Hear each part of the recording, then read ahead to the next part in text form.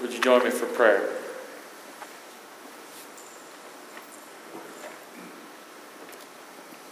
Lord, we have already said it best this morning. Creator God, creating still. And it is on your creativity, Lord, that we call this day.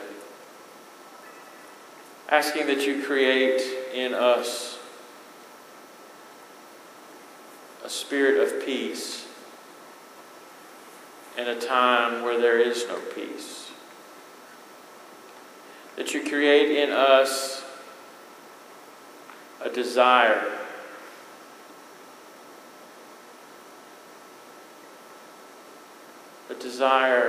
to be reconciliators, where there seeks to be no reconciliation. In a time of massive upheaval, Lord, we pray that you would create within us a spirit of contentment, that we may rest in you. Lord, create within us a holy passion to be grace givers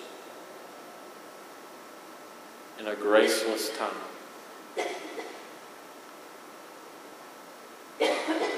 That, Lord, in all we say and do, we may model a picture of your Son. And so bring a world that is teetering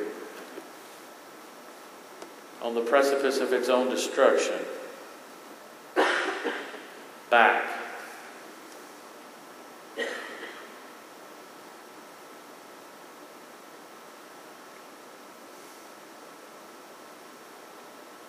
Lord, let us see your creative power in all that we say and do. For we ask these things in Jesus' name. Amen. I invite you to take your copy of God's Word now and turn to 1 Kings chapter number 21.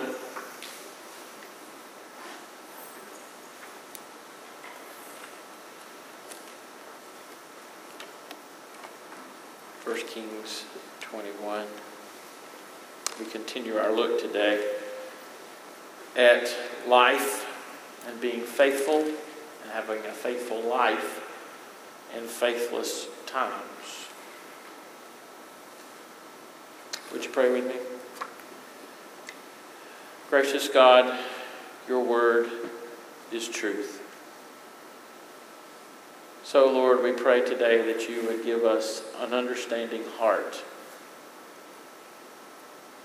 and open ears to hear your truth and apply your truth. Bless me with the words that are needed for those gathered here now as we make our prayer. In Jesus' name, amen.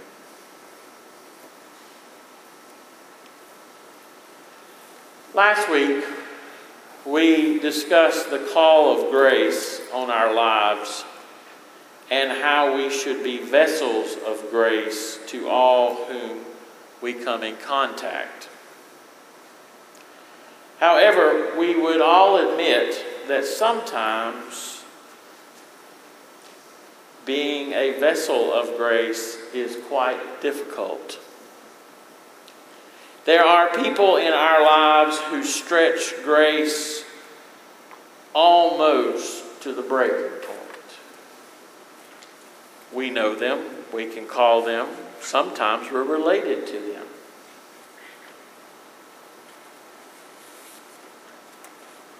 So this morning I want us to look at the characteristics of these grace stretchers. They're displayed this morning in the life of Ahab and Jezebel as they deal with Ahab's coveting of his next door neighbor's vineyard. His next door neighbor is Naboth.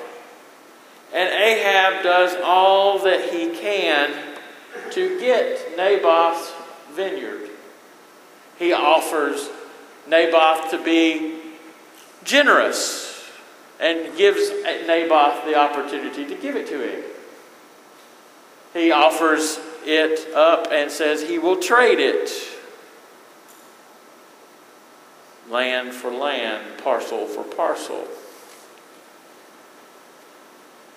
However, as we're about to see in verse number 4, Naboth says no. And Ahab went to his house after Naboth had said no, vexed and sullen because of what Naboth the Jezreelite had said to him. For he had said, I will not give you the inheritance of my fathers. And he lay down on his bed and turned away his face and would eat no food. Beloved, to put it succinctly as I can, grace stretchers are petty, petulant, childish, and self-absorbed. Ahab doesn't get his way. And so he comes home, and I can just sort of sense it in my mind. He comes home, he goes to his bedroom, he slams the door, and he pouts. I can tell you this from firsthand experience, having witnessed it, because I have a 5-year-old. She does the same thing sometimes. Indeed, I love this phrase, he's vexed and sullen, because sullen is better translated anger bordering on rage. Sounds a lot like a temper tantrum, doesn't it? This man, who is king of Israel, goes and throws a temper tantrum because someone tells him, no, this land belonged to my forefathers and I'm going to keep it. And Ahab is so self-absorbed in his wants that he becomes pouting and petulant. Beloved, we must remember that the life of faith is one spent not absorbed in ourselves. The great exemplar of our faith, Jesus, poured his life out for others, not for himself. Indeed, one theologian put it this way: Jesus, who loves us into freedom and frees us into loving. In other words, we are freed to love others, not freed by Jesus to enter into some narcissistic love affair with ourselves. Ahab misses that. Secondly, we should see this morning that grace stretchers stretch us because there are no boundaries and no limits to their lives. Jezebel comes in and finds a pouting Ahab and asks him what's the matter. And he tells her. Verse 7 picks it up. And Jezebel said, his wife said to him, do you now govern Israel? Arise and eat bread and let your heart be cheerful. I will give you the vineyard of Naboth the Jezreelite. So she wrote letters in Ahab's name and sealed them with his seal. And she sent the letters to the elders and the leaders who lived with Naboth in his city. And she wrote in the letters, proclaim a fast and set Naboth at the head of the people. And set 2 worthless men opposite him and let them bring a charge against him, saying, you have cursed God and the king. Then take him out and stone him to death. And the men of his city, the elders and the leaders who lived in his city, did as Jezebel had sent word to them. As it was written in the letters that she had sent to them, they proclaimed a fast and set Naboth at the head of the people. And the 2 worthless men came in and sat opposite him. And the worthless men brought a charge against Naboth in the presence of the people, saying, Naboth cursed God and the king. So they took him outside the city and stoned him to death with stones. Then they sent to Jezebel, saying, Naboth has been stoned. He is dead. Jezebel is the queen. She's not the king. And yet she acts like it, doesn't she? She goes and writes letters, not in her authority, but in the authority of the king's name. She uses the king's seal. She misappropriates a call to a fast. A fast is a religious observance. So she says, call a fast. Why? She's using religion for something other than the worship of God. She's trying to get all of the people together in one place so that she may conspire. And what does she conspire to do? She conspires to lie about Naboth's relationship with God. All to get an innocent man murdered for a vineyard that her pouting husband is upset that he can't have. There is no bottom for Jezebel. There's no limit for Jezebel. There's nothing that it seems she is not willing to do to get what she wants. Through the Scriptures, through the Holy Spirit, through our consciences, God sets up for us boundaries. Boundaries that keep us circumscribed and within a set perimeter. The grace stretchers, though, lack or ignore these boundaries. Ahab doesn't let Naboth's body get cold before he goes to claim the vineyard as his own. And it would appear that Ahab, the grace stretcher, has won. Yet God has the last word. God sends Elijah to Ahab to tell Ahab, this will not do. And so as Elijah comes up on Ahab, we find this in verse number 20. Ahab said to Elijah, have you found me, O my enemy? He answered, I have found you because you have sold yourself to do what is evil in the sight of the Lord. The grace stretcher has a difficult time distinguishing between their friends and their enemies, and often labels them poorly. Elijah, Ahab claims, is his enemy. Jezebel, he says, we would think, is his friend. Now, just for a moment, understand something.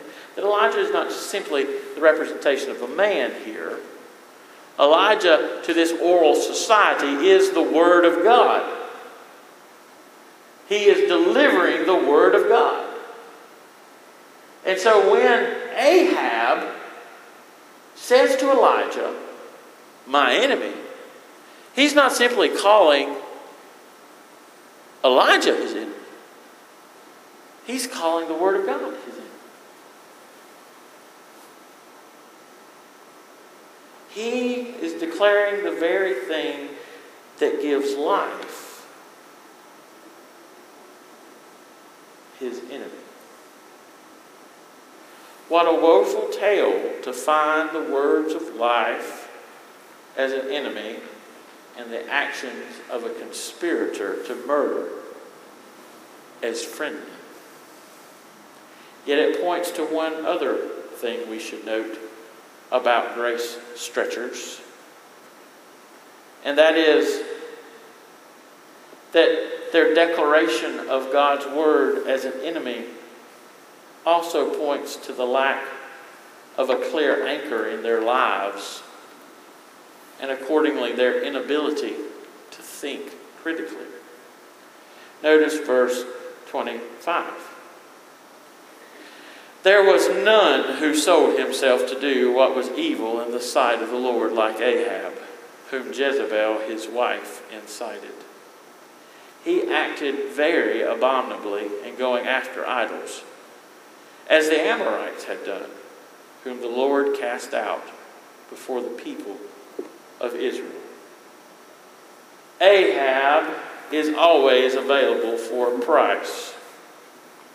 He floats back and forth, it would appear, between Jezebel's goads, when the scripture says that Jezebel incites him. In other words, she's prodding him back and forth. The scriptures from our study of Ahab never appear to show Ahab thinking to himself, what are the implications of what I am doing? He never seems to ask himself, we would think, because he is so readily willing to go in them, go follow these evil actions. He never stops to ask himself, have I gone too far? We don't see any internal dialogue here between Ahab and Jezebel, in which Jezebel comes back and she says, Naboth's vineyard is yours. And he doesn't bother to say, how did I get it? He doesn't bother to say, what role did you have in it, honey? He doesn't bother to inquire at all. He doesn't go beyond the surface of it all. He just says, well, thank you, dear. I'm going to go pick some grapes. I'll see you later. There's no anchor for him. Beloved, God has called us to be tethered to Him. Let us recall what Paul said to the Athenians. For in Him, in God, we live and move and have our being. He does not call us to be stubbornly intransigent in ourselves, but to think critically of all that we encounter, viewing it through the lens of Jesus. And we are called to align ourselves accordingly through what we see through Jesus. The grace stretchers lack the ability to do this as they waver back and forth like some great tennis match. Back and forth. Wandering without a tether. Now, we would do well to stop for a moment and instead of throwing stones at the grace stretchers, ask ourselves how often we muddle the distinctions between the faithless and the faithful by acting like the faithless. How often do we act petty, pouting, and petulant, throwing a temper tantrum when we don't get our way? Completely confessionally, beloved, I've been a Baptist my whole life. I've been in enough church business meetings, association meetings, state and national convention meetings, that we do this more often than we would confess.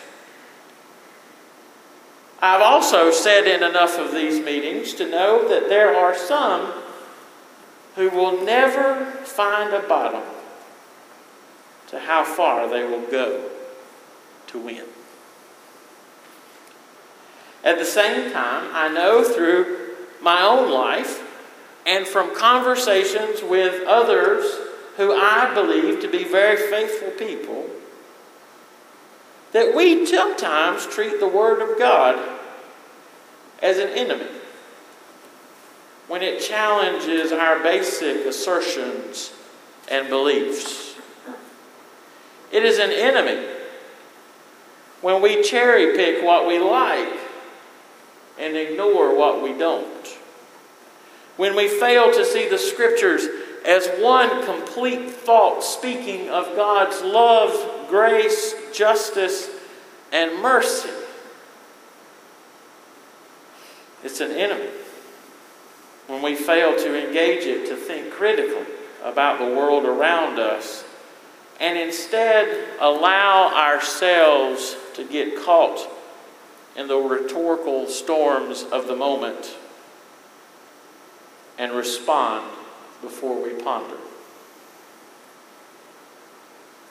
In doing any of these things, beloved, we become grace stretchers for someone. And what an abominable place to be.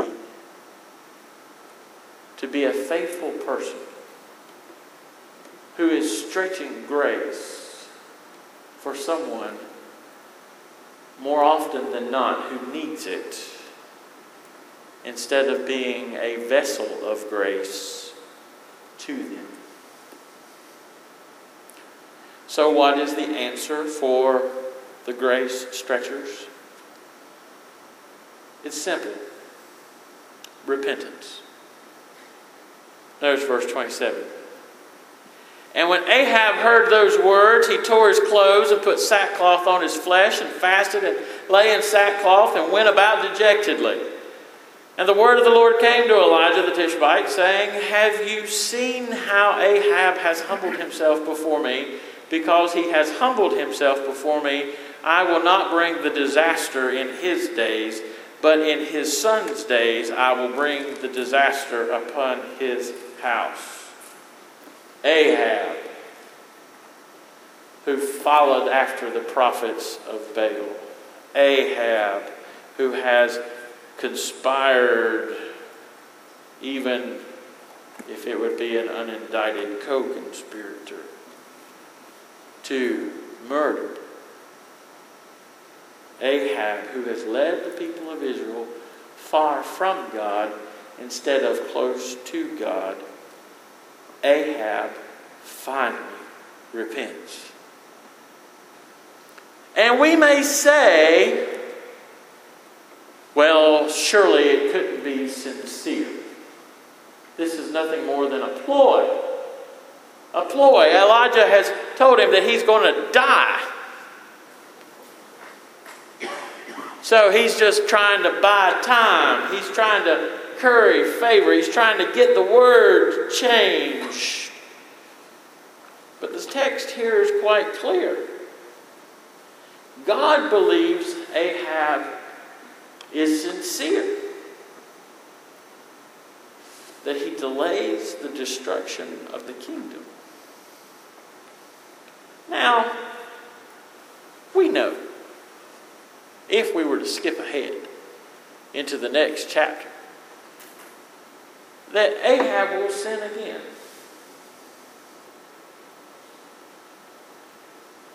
Ahab will sin again. But guess what, beloved? You and I can seek repentance this afternoon. This morning. And guess what? We'll probably need to seek it again this afternoon. We'll seek repentance this morning and come upon someone or something that will cause us to need repentance this evening. And for that fact alone, we must understand that we must be continually repentant.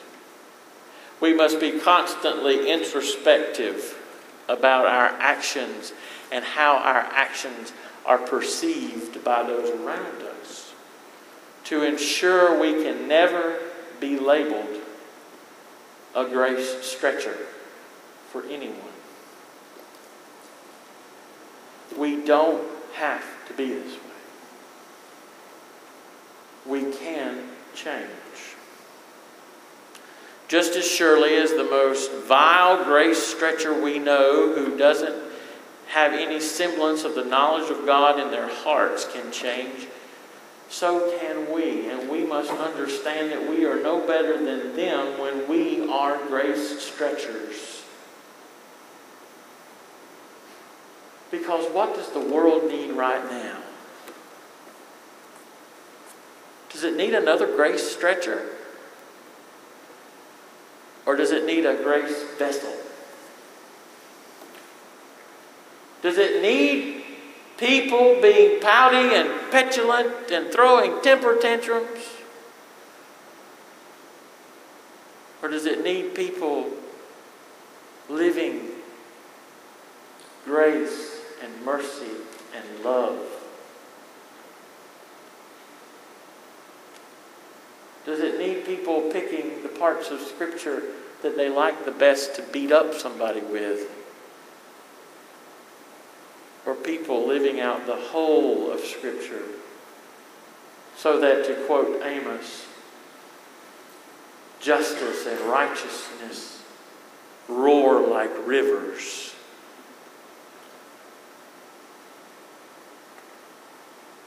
Beloved, I recognize that being a vessel of grace is contrary to the direction of the world. I realize that for so many in the world today, Christians are grace stretchers and not grace vessels.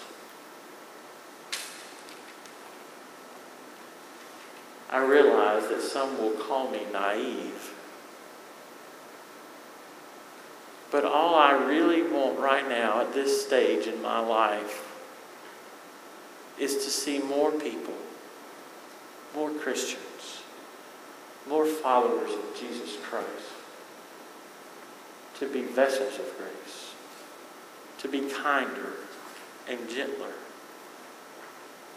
and more grace-filled. Because I sincerely and fervently believe that is what will change this world. We must draw clear distinctions instead of muddying the waters. And so today, are you a grace stretcher? Is there some point in your life where you are stretching grace instead of having grace bound tight within you such that it's overflowing into others' lives? May we all resolve to be grace vessels. Let's pray. Father,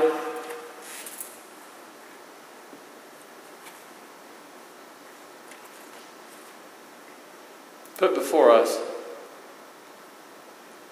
an image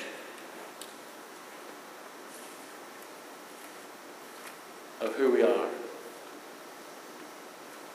Remove the scales from our eyes, Lord, that we would not believe the lies that we tell ourselves, but we would see the truth of who you see.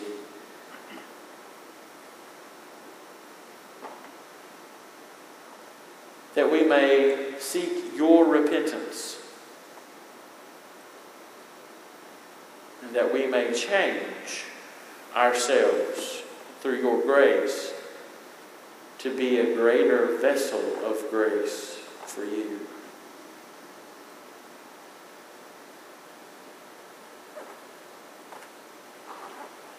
Speak to us, Lord. For we ask these things in Jesus' name. Amen. Where has God spoken to you today? Where is it He's shown you that you're a grace stretcher? There's hope